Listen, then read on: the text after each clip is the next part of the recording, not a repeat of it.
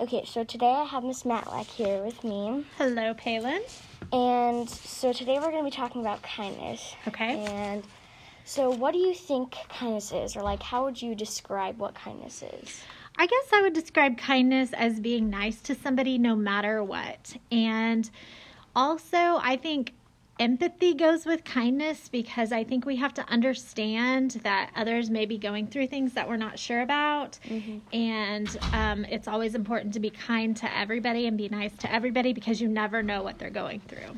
Yeah, I feel like kindness is because when you're kind to someone, not only does it make them feel good, it also makes you feel good too. Absolutely. I like that point. So how many people do you know use kindness on a daily basis? Oh gosh, I see almost everybody in our school using kindness on a daily basis. And sometimes even if people aren't always kind, they can usually tell that, oh, whoops, I made a mistake. Maybe I should be more kind next time. Sorry, I forgot my stuff.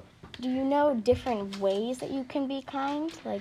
Sure. I think just talking to somebody that maybe doesn't have a lot of friends or looks lonely is a way to be kind.